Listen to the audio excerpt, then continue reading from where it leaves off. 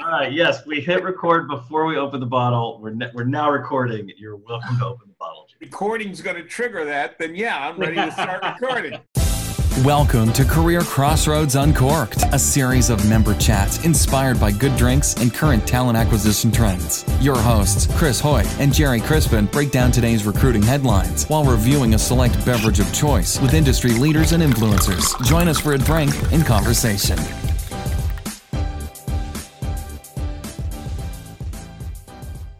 All right, so you get Chris Hoyt and Jerry Crispin from CXR on the line, and we have with us for today's Uncorked, Rob Daugherty. Rob, how are you? I'm doing awesome, man. It's I'm living the life in North Carolina these days with Lowe's. Yeah. Now, how long have you been at Lowe's? I started, I think, the last day of January. So January 31st was my first day. So it's been a heck of an introduction when you look at the book, The First 90 Days. Mine's been nothing like that. So throw in, let's see, on about week 4, there was a ski accident, which led to shoulder surgery right in the middle of COVID with civil unrest. It's been a hell of an 8 months. Oh my God, it's been a year. I'm ready for 2020 to go home. Yes.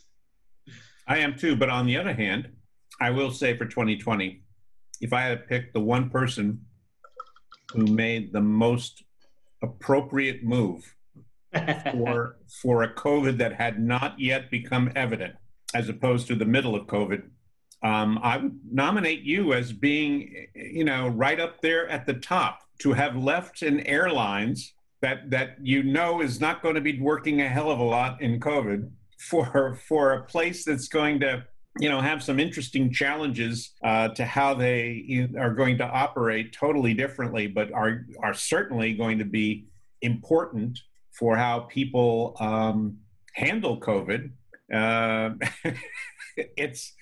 couldn't imagine a more perfect segue, if you will, to survival. So I think that was fabulous. Yeah, I'll tell you what, by the time I finished this bottle, I would have told you I had the insight that this was going to happen and the airlines were going to crash and Lowe's as an essential employer, an essential business would completely take off. But since I really haven't started yet, I can't tell that story. So it was definitely, those the things and choices you make at certain times that you don't quite know how they're gonna turn out. And this has certainly been a blessing, and certainly excited to be here. Well, I have to tell you. Oh, go ahead, Jerry. I was just going to say, how do you handle the back and forth with family? Because you still have a house in Dallas, right? Yes, I do. Thereabouts. Yep. So, still a very loyal customer now of American Airlines. So, back and forth, they come out here. There's a lot of FaceTime. So we're figuring it out. During the kind of COVID times, I spent a lot of time back in Dallas, and we're still working remote for the most part here at Lowe's. So it's with the kids kind of doing remote school, that's been make it a little bit easier to where they can come out here and vice versa. Nice. Well, it took me, as you probably saw, it took me 5 good minutes to get into this bottle. I was wondering if you had a cork issue or what was happening over there. This bottle is probably the most difficult, or I'm just that thirsty. The most difficult bottle for me to get into. So our theme, Rob, what kind of wine did you pick? Yes. So, our good friends over at E&J Gallo and Ryan Cook, and the ultimate of ultimate hosts, who I don't know how any CXR client could ever top the way they host events. I said, go pick your favorite red wine, as long as it's an E&J wine. So cheers to Ryan and his team. Cheers to the Gallo team. Cheers to happy hour on a Friday. Yes, indeed. Yeah. Cheers. Yeah. And so you have the Martini Reserve or whatever. Yes, I do. So I picked out so as I missed part of the wine tasting last week for a work call, I missed when we opened the Louis Martini Napa Reserve. So I decided to share that with you guys tonight. So that's what I opened. Well done. Unfortunately, we did not miss that last week. And so there was no martini that we could continue to open or drink. Yes. So there was 7 hours that call went on for, Rob. 7 hours with Yeah. with roughly 70 liters and 6 bottles of wine each. There was a lot. And I'll a tell you what. champagne bottle. I slept in on Saturday. Let's put it that way. I did too. So, I Jerry, was what'd you bring? What's your bottle? What wine did you pick for today? I picked an Orin Swift bottle of Palermo. That's a good one. And it's a good one. It's really well designed. I can't do all of the words. I need to get that chart, that cheat sheet that I That's right. have, so I could talk about the violets and metal and other shit that goes on with all of this. But yes, that He's got it. Yep, I've got that somewhere over there. The wine lexicon. I know. Yes, the wine. I think that's a great one. And you just, oh yeah. So cinnamon. I have notes of cinnamon coming through in my whatever. Yeah, I'm getting this tattooed on my back. So that you know.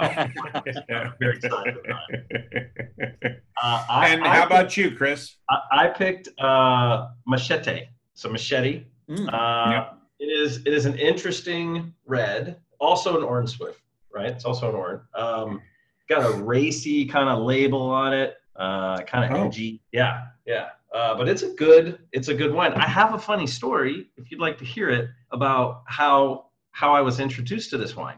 Love to hear it. Well, I don't know if it's funny, but it's a fun story. So we did our social. We did a live social back in the day when people could travel and would go to meet each other. It seems like a lifetime ago, but we did it. I was still living in Texas.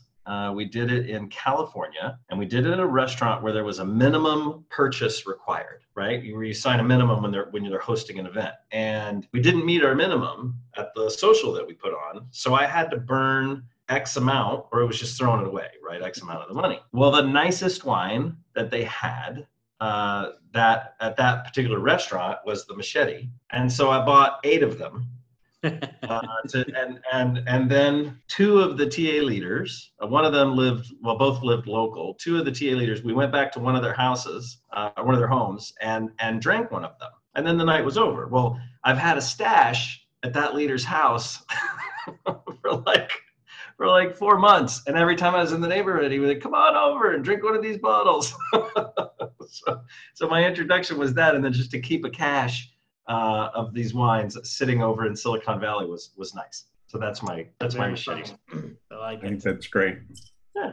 But it's a good wine. I like it. Yeah, Orin Swift's a lot of good. I've never had a bad Orin Swift, but it's great. No, this one, Palermo, the smell is just really great. It reminds me of tea, and the taste has an awful lot of berries in them. I don't know, raspberries or whatever, but I'm liking it. Good. So Rob, what's keeping you up at night with regards to recruiting? Man, I'll tell you, there's the amount of hiring that we do, right? So coming from American Airlines, I thought we did, high volume. It's like, yeah, we did 15,000 hires a year. That was pretty good. And then I got here, and in the first 6 months, we hired over 200,000 people. So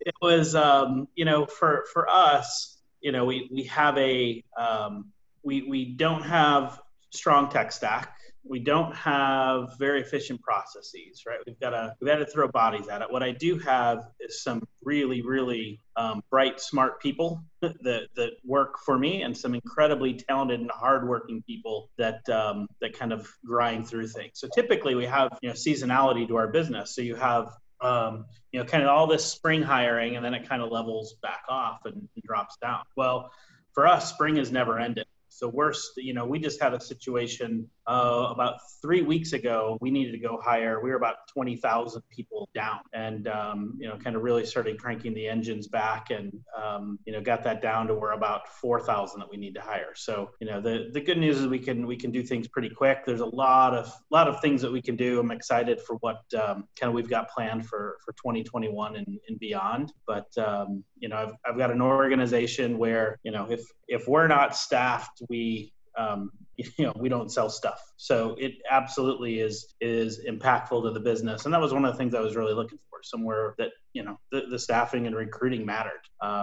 So it's been like I said, it's one of those situations that feels like I've been here, 2 months, and it feels like I've been here 4 years, and it's, 7.5 or whatever it's been. So it's been a fun ride so far. That's a lot. I mean, you've got an awful lot of recruiters too. You've got a big team. Yeah. So our team right now is a little over 500 people, which is, I mean, I'm sure there's bigger out there, right? But it's the biggest one that I've, certainly that I've been a part of.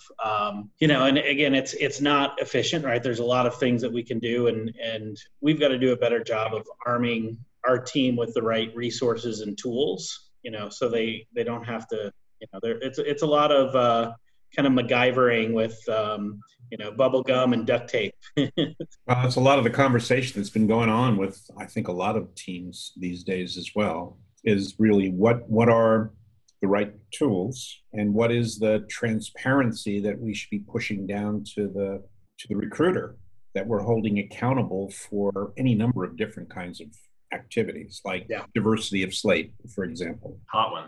And what is the data that they need in order to accomplish that and be held accountable? And can we push a button and see whether or not what they did is what we expected of them? Yep. So that you can audit that, but also audit whether or not, if they did do that, did the hiring managers choose folks with the same precision, let's say. Yeah. And if not, who's working that particular problem? Is it TA, or is it you and your counterparts in HR? Yeah, it's that's an interesting one, and it's there's one of the things I always find interesting, right? And there's so many companies that you talk about diversity of slate, which is absolutely critical. The problem is that I always have, and coming up through recruiting and being a recruiter, it's like, how do you hold me accountable for something that I can't impact, right? So many times you look at, diverse slates, it's always that lagging indicator. So it's like, okay, we get done with a month or a quarter or a search, let's go back and see how we did, which doesn't really seem fair to the recruiter. So, how do you leverage technology or some tools to actually be very deliberate, right, to expand your slate, right, and doing it in an anonymous way, to ensure that I can go back to a hiring manager and say, hey, I'm giving you a diverse slate. Like, your job now is to interview that slate, right, and hopefully that leads to more hires and makes a choice, and then over time you see what the impact of that is. Yeah, and the other big one, that other big piece, that second part of it, right, is that diversity of interview panel. Because if you just go, right, if you're unconscious bias, I'm going to choose people that look like me. If I have a bunch of 3 of us white males, right, then you would think that more than likely, based off of statistics, they're going to choose more white males. And also from the candidate side, right? So if I am a person of color or female, right, do I see myself in these people that I'm interviewing with? And usually it's going to be a level up. And if I don't, I'm asking the question, am I really valued here? Do I have an opportunity for career growth? Or am I kind of hitting a glass ceiling because I don't see myself in the people that I'm interviewing. So we know, Robert, that there are solutions to these, part of that are little pieces. The unconscious bias training, the ability to audit and have quicker response rates that show, on the aggregate, we hired 10,000 of the last 10,000 people we hired, the percentage of the slate was 35% and the percentage selected was 32. Yep. So that's within statistical whatever, and we're good with that. But can we ratchet a little bit better? Everybody wants to improve, but we don't even do that. So we don't usually have that kind of information in real time that allows us then to recalibrate, let alone giving that data to the recruiter. Hasn't that always been the challenge? It's not. We talk about technology that's going to enable us, but historically, it's always been the information that's sort of hindered us. Like we back before all of this societal unrest bubbled a lot of these challenges up to shine a spotlight on where we should have been shining a spotlight on for a very long time. Like, the challenge was you were tasking recruiters with creating a diverse slate, but we're hiding the self-identification information from them, or we're not sharing, that level. And it's an old argument, but I think it's still a very valid argument today. And we just had a call this week with several leaders, and some of them, their hands are still tied. They're still not allowed to show the recruiters diversity information, and they're trying to find technology to work around that, to sort of cheat that. Yeah. So that's, we implemented something at American and have this on the roadmap at Lowe's, right? That's, it's in simplest terms, right? If you think of, that spot between I'm a recruiter, right? I've talked to people, I'm reviewing, I'm ready to present my slate. So before they actually go to that hiring manager review or whatever you call it, they kind of go into what I call purgatory a little bit, right? And basically the technology will send, it'll pull the EEO data, so you don't see it, right? But basically pulls the EEO data, bases it off of how you've defined however you define diverse slates, right? Could be a percentage, could be a number. We did one person of color, one female, can't be the same. And basically kicks back and says either yes or no, you meet the requirements. And if you don't, right, we say, okay, you can expand, like don't go take people out, because at the end of the day, it's still about hiring the best person, but you can expand that slate. But we had a lot of discussion early on, right, of, okay, if my typical slate is 5 people, right? If I take that up to 8 or 9, right, to ensure that I now have a diverse slate of people, but, am I now making it hard for the hiring manager because they have more people? And you can't have it both ways. So for us, it was, look, we're going to make a stand. We're going to be very deliberate. And, our goal going in was we want at least 80% of our slates to be diverse. And once we started doing it, it was about 94% were diverse, and there were some just very, very unique ones that weren't. And we saw that kind of throughout the funnel, because then what we came back to the managers and said, look, I'm giving you a diverse slate based off of how they've identified themselves. Now it's up to you. Like, I need you to interview this slate, right? We made sure we also use that same technology to drive, as we put the interview teams listed, right? That pinged up against our HRIS and said, okay, yes, you have a diverse interview panel, yes or no too. So we're also to ensure that they had a diverse interview panel. So that really helped impact our diversity numbers, just because we wanted to be very deliberate about, kind of impacting that slate that we received and encouraging them, hey, this is your slate that you need to interview. And we saw that consistency, as Jerry, you said, kind of that 35% on the front end and 32% at the back end. So what we used to see was 35% at the front end, 27% at interview and 20% hired, right? Or 18% hired. You just see this big drop. And most of those times, right, you didn't have, we weren't measuring diverse slates or diverse interview panels either. So I think having those two components, right, are really, really key. So, we were able to leverage that technology, and it was a huge success. So I'm looking forward to doing that at Lowe's too. And from the Lowe's side, we've got a great story to tell, right? There's 4 African-American CEOs in the Fortune 500, which is amazing that there is only 4 African-American CEOs in the top 500 publicly held companies. Well, how many females? I don't know. Probably not that many. Not that many. So, so for us, right, with the leadership of Marvin Ellison, with Lowe's being the largest, and then just looking at his track record and just an absolutely amazing leader, how do we we need to be a destination for all diverse talents, right? So rather than going out and just attracting it, like, how do we build ourselves as that destination to where people just think, hey, I know I can be myself. On the call last week, I love, I think it was DaVita that mentioned, they're kind of going down this from D&I to D&B, and this diversity and belonging. And, how can you, yes, your authentic selves, which I love that, because I think she said that the D&I inclusion gets you an invite to the party, but the belonging allows you to dance or something like that. It was towards the end of the night, so it's a little fuzzy. And belonging is kind of a foundational element for community, where people do care about each other. Yeah. And to do that, they need the kind of data that allows for them to better understand where they fit, how people engage them, et cetera. And very few large companies share the kind of data that allows employees to see that they're part of this, that their pay is equitable compared to everyone else, that their treatment in terms of opportunity is equitable compared to everyone else. And there's data that companies could be sharing around that some instances might cause concern, but if you have the data, you can have the conversation, you can start to make changes. I'm just a fan. Yeah, I think there's sort of an interesting. So I had a realization not too long ago about a concept that sort of flies in the face of everything we were taught as recruiters back in the day, and then everything that we as recruiting leaders for the longest time were trying to deliver on, and that's hiring the best talent, right? In the quote unquote war for talent.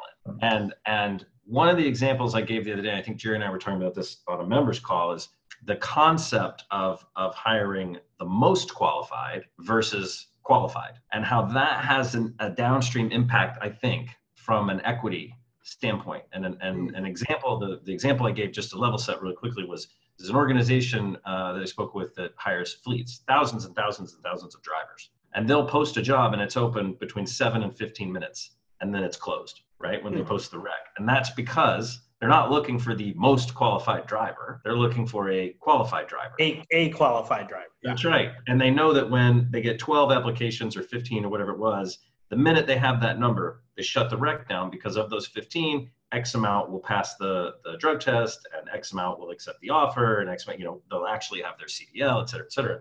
I think there's a really interesting delivery, especially for an organization like Lowe's, conceptually, and retail, right? Of looking for the most experienced or most qualified cashier, or the guy that works over in the nuts and bolts aisle, or I don't know how they're broken up in Lowe's, right? But do I need the most qualified guy, the guy who's done that the most, the guy who has the most experience, or am I better off, sort of cutting that and looking for the one that has enough experience and that has that learning agility that we can get them in?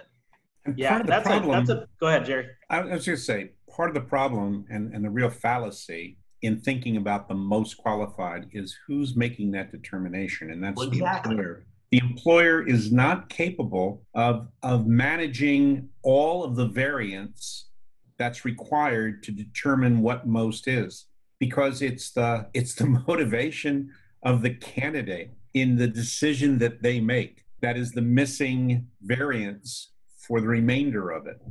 And there's plenty of people who are not necessarily the most skilled or the most experienced or the most whatever on those criterion, but might be the most hungry to demonstrate that they can in fact perform, and they're willing to do what it takes.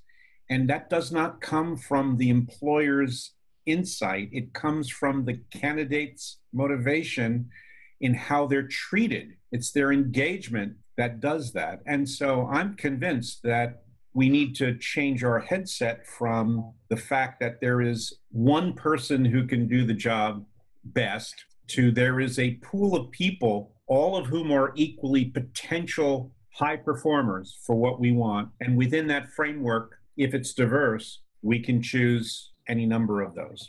And that's really where we have to move to.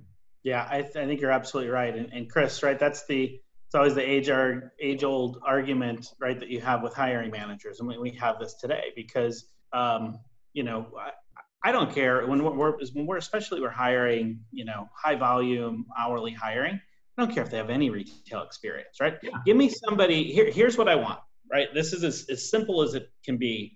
And I'm still trying to figure out how to measure this. If I see a customer at the end of the aisle walking towards me, and do I walk to the customer, or do I turn and try to walk down a different aisle so I don't have to find? Like, if I could just figure out how to hire the person that's going to walk to the customer, smile, and say, "Is there an idea I can help you find?" That is success, right? That's going to drive sales.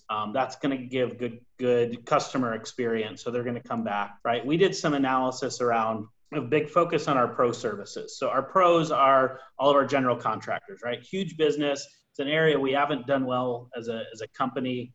And this year we're really starting to nail it. So historically, right, we always said, okay, we need to go find people who were general contractors or, ran their own business, right? Know everything about the pro service. The best people that we have in our pro today are ex-cashiers because they know how to treat customers, right? And these contractors come back, 4, 5, 6 times a week. Like they're in there daily, right? So they just want to see a smiling face, ask them for help. They want to make sure that the product's there.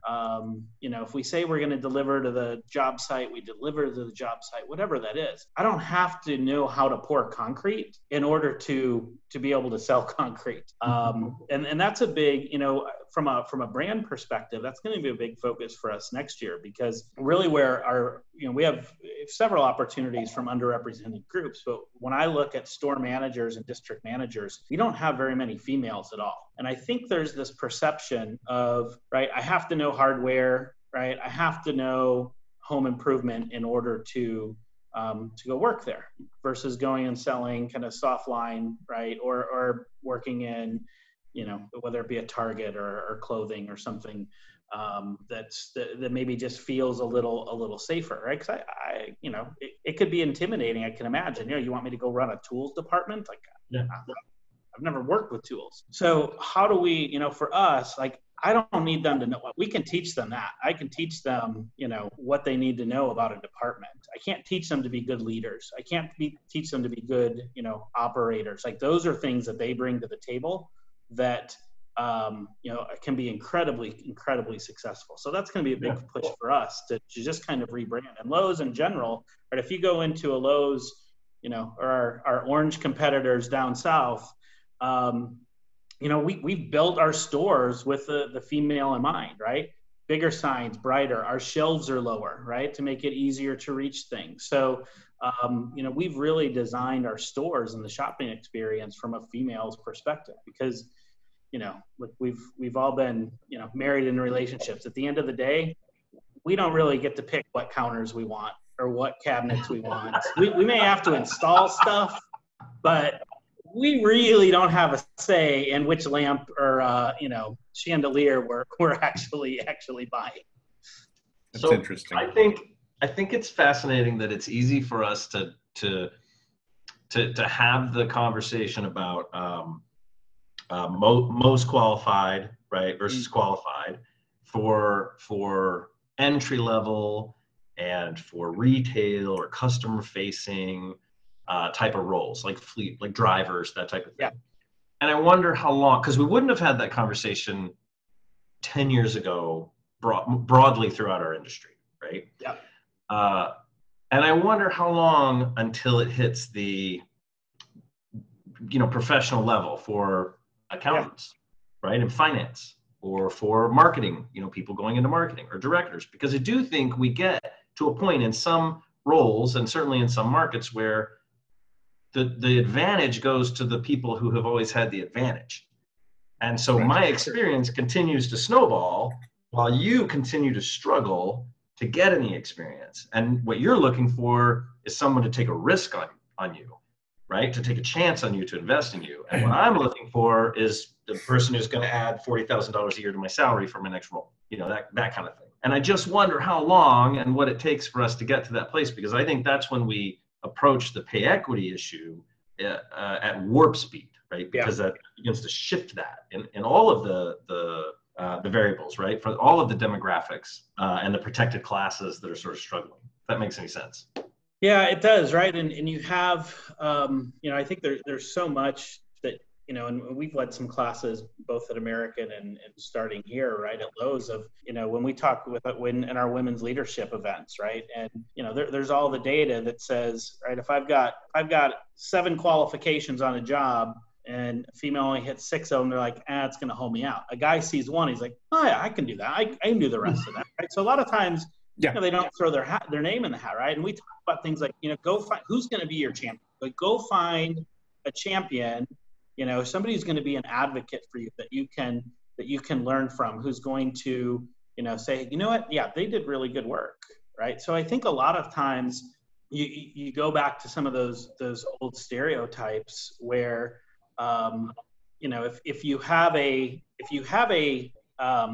male, right, who is I don't know if aggressive is not the right term, right? But somebody who's kind of type A driven, like, they're in there, they're in meetings, they're controlling meetings, right? They're like, oh, look at this guy, like, look at him go. You could have a female doing the exact same thing, exact same words. And it's like, oh God, she's who knows, right? So I'll say it. I'm on my second glass of wine. What a bitch. Okay. I get it. But it's just like, and it's so unfair, right? So I've seen, really strong, powerful women take a back seat because they're worried about how they're going to come across, and rightfully so, which really sucks. So hopefully those things start to change, and there is more, there's more acceptance, right? And I think just having the conversation, right? And just like what we're going through today from a social perspective, just having the conversation, talking and listening, I think is step one. Well, I agree with you. I mean, there's two sides to this. One is the shift in attitude of the individuals who are doing the selection itself. Mm-hmm. But I also think that the technology has to enable us in a wholly different way. So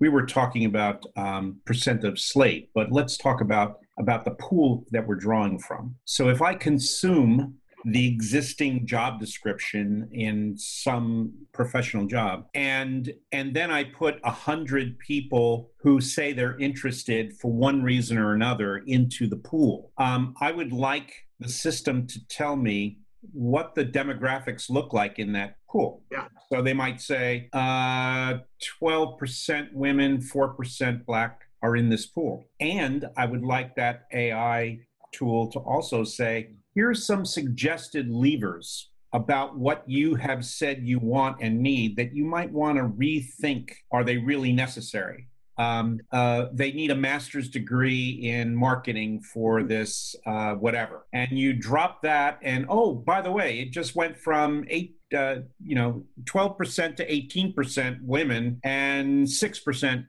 Black. Yeah. Or something along those lines. So let's say there's a negotiation phase in which a smart, sharp, upskilled recruiter is able to work with strong, solid tools to be able to rethink the pool itself, as this is what's a qualified candidate that enhances what we're pulling from in a more representative fashion. And then we operate on the basis of the second issue, which is, okay, if I build a slate against this, I'll have a fair and diverse slate. Are you capable of managing the selection of a fair and diverse slate that I've given you? And so I think there's two things we have to attack. One is the enablement of looking at the pool differently, with that kind of variability in it. And I'm not saying we're all there yet, but I do see some new tools that are doing some of that. And that's pretty powerful, in my opinion.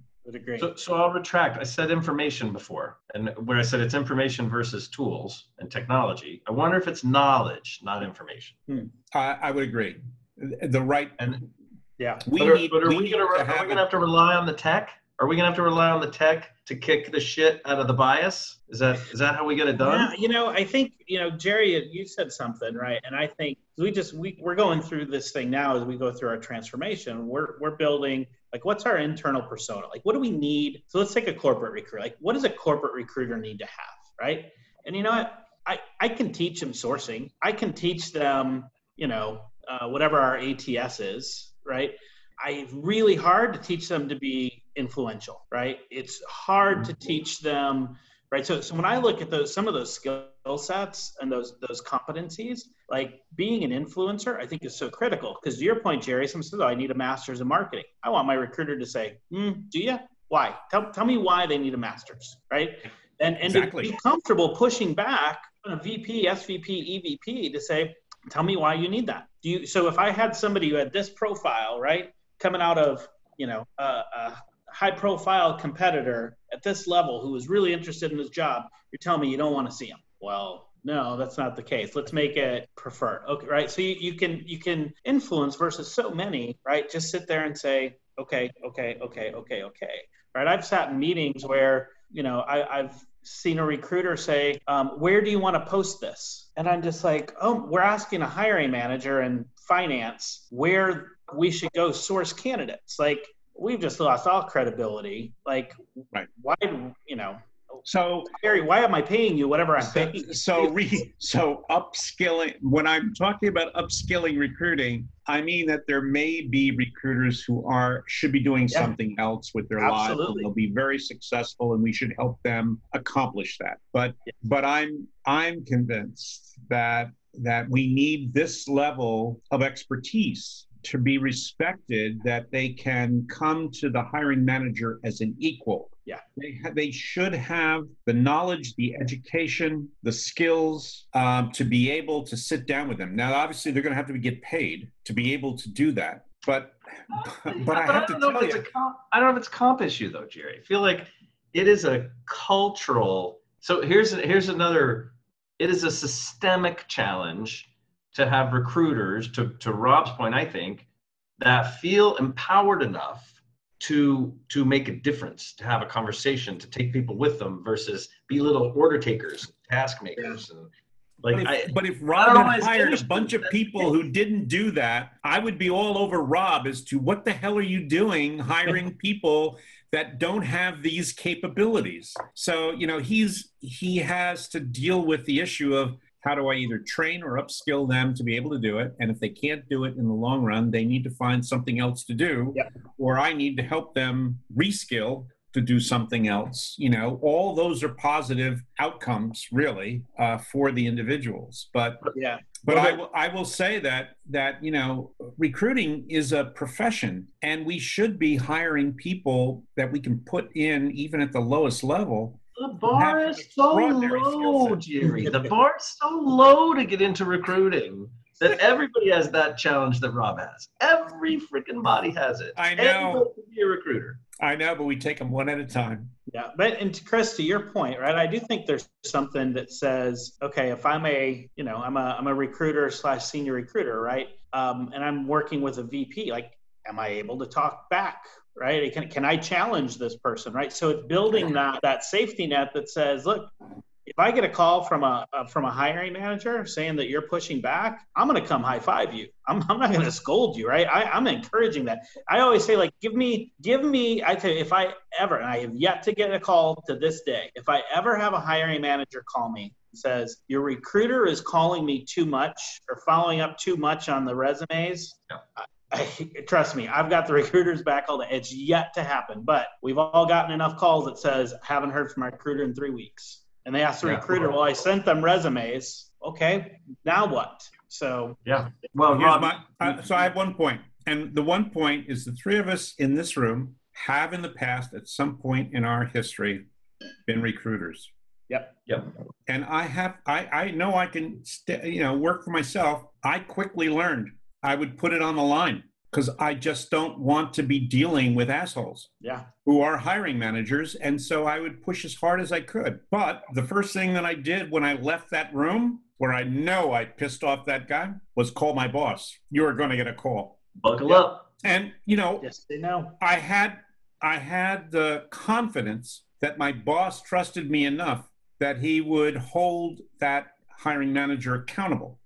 And that's those things. Some of those things you can train. Some of them you can't. Your willingness to take risks, because it's right. Because this is my company as much as your company. Because I am an equal coming into this, even though you may be making more money than me, or you may be a director. I've had the kind of education that allows me to better understand what it is the business needs in addition to what you think you need. And I need to be respected as well as respecting you for what we're trying to accomplish together for this company. And I'm convinced we can train some of the recruiters to be able to get there because they want to be the next Rob Doherty. They want to get there, but not everyone. So in the same vein, Rob's talking about being an influencer. So we talk to a lot of TA leaders all the time. Like all the time. That's your whole job, right? That's right. That's the whole job. That's all we do.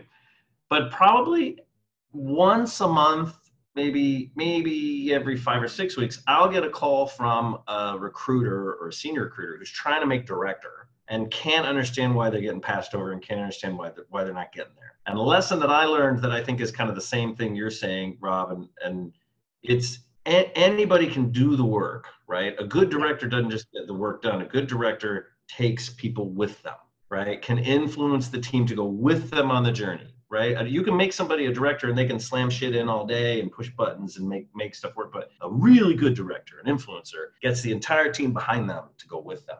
And that is a hard thing, I think, to your point, to teach. Because somebody's got to want to inspire people and get them fired up. And maybe some of that is an innate, right, a personality trait.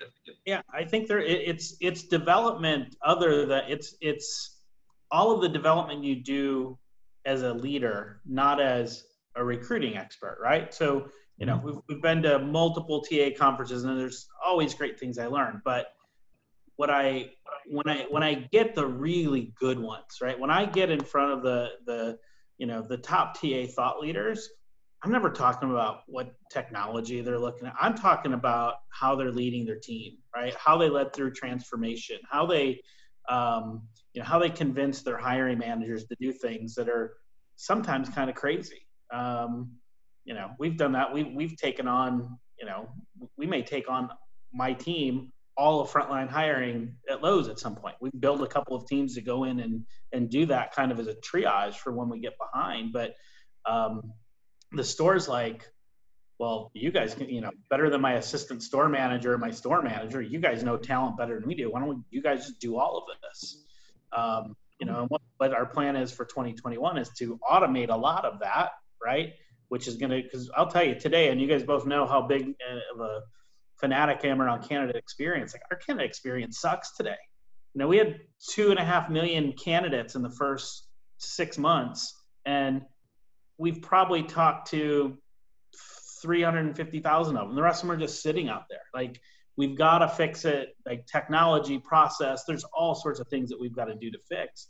But it's one of those that, and I had a good point in my head, which is completely gone now, is my dog looks like he's trying to chase something. Well, just refresh your glass and it'll come back. Yeah, there you go. It will. Yeah, so how are our glasses doing? How are our glasses doing? Does anybody have any insight on the wine of choice that they're drinking? Do you have any notes? Mine is good. It's gotten spicier as a result. So I'm kind of liking it.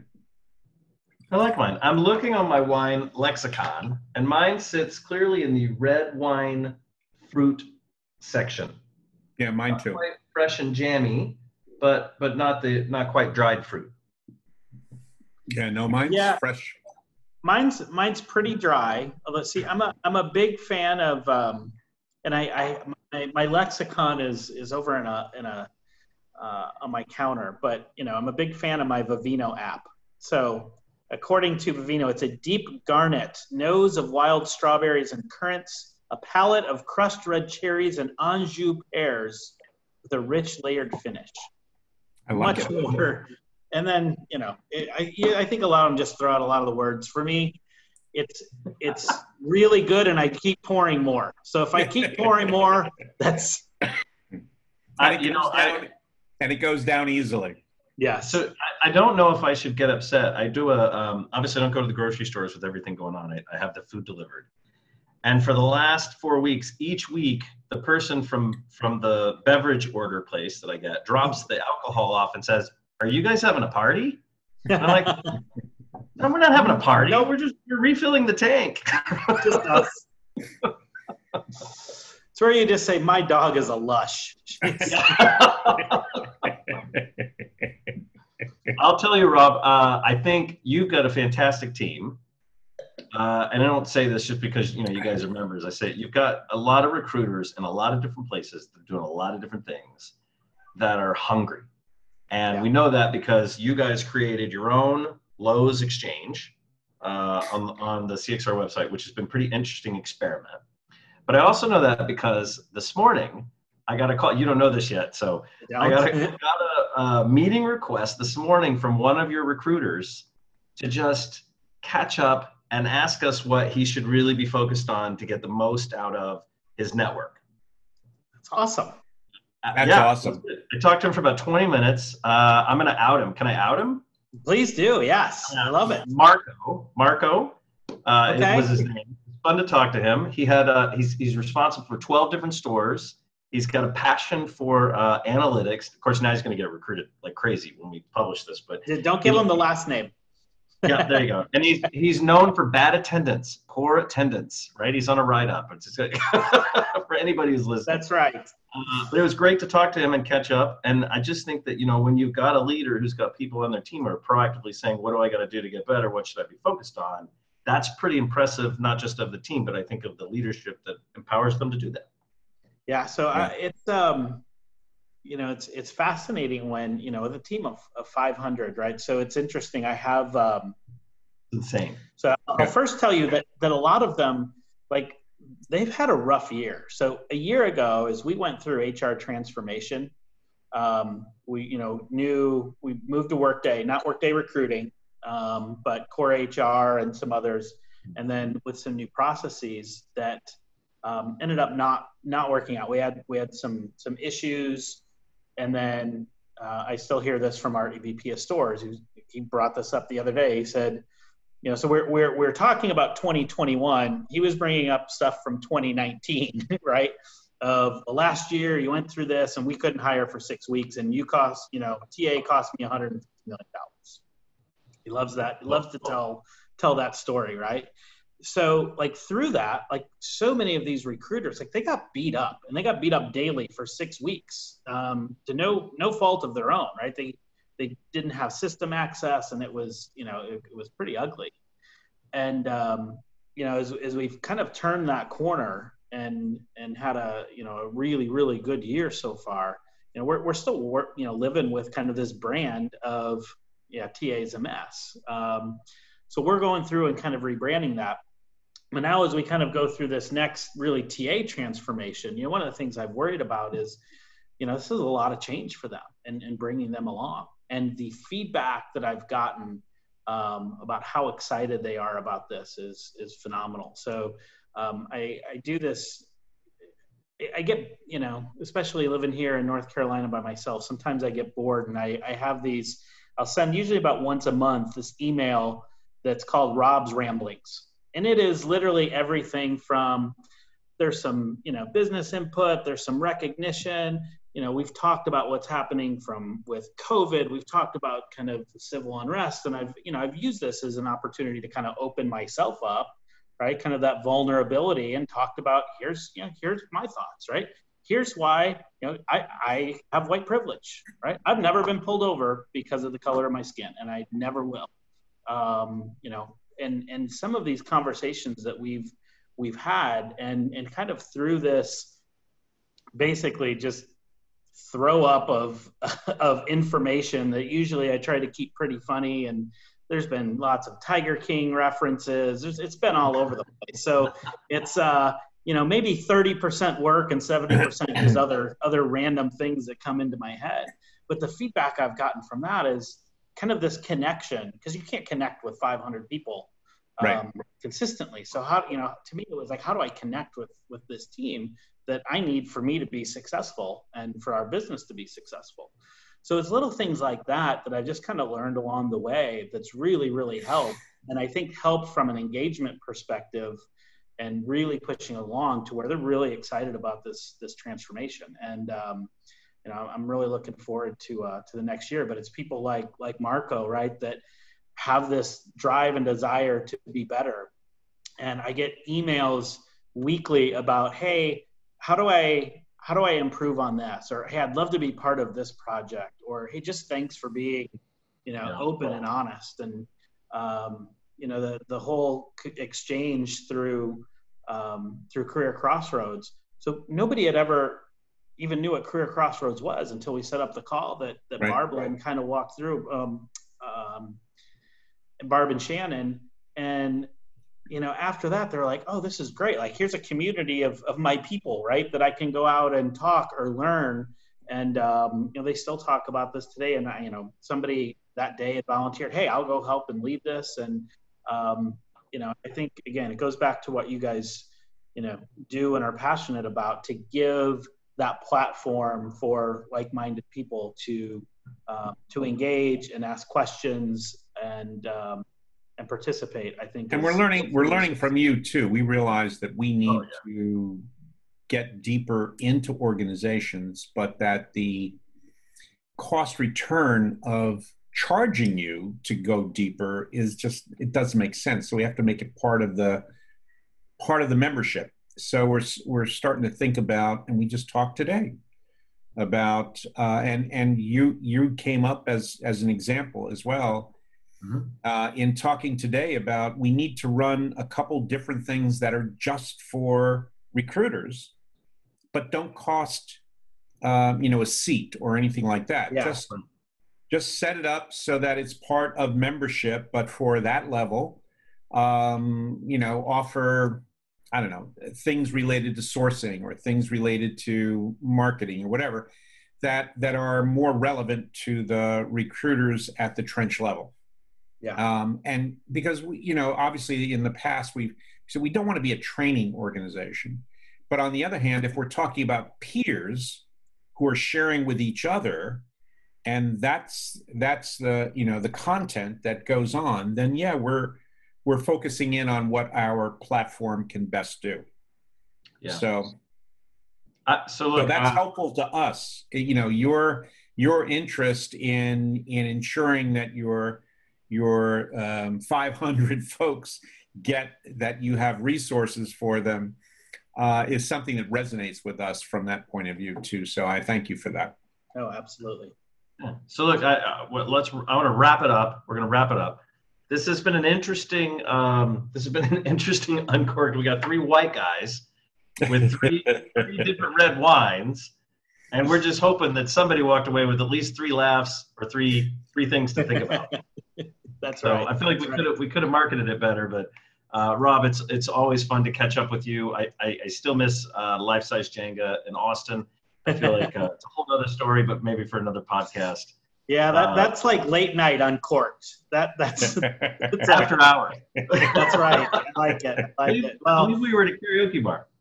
Yes, that is true. We've been in a couple karaoke bars. And for me, when I think about Career Crossroads, right? There's all of the work content that I get out of it, but I think more importantly, there's I feel honored to call both of you friends, and it's great because I learned so much from both of you, but at the same time we could, go sing karaoke and play giant Jenga right before we go play karaoke. So thanks for joining us for another episode of Career Crossroads Uncorked. Chris Hoyt and Jerry Crispin look forward to sharing more drinks and conversation with you next time. Until then, cheers.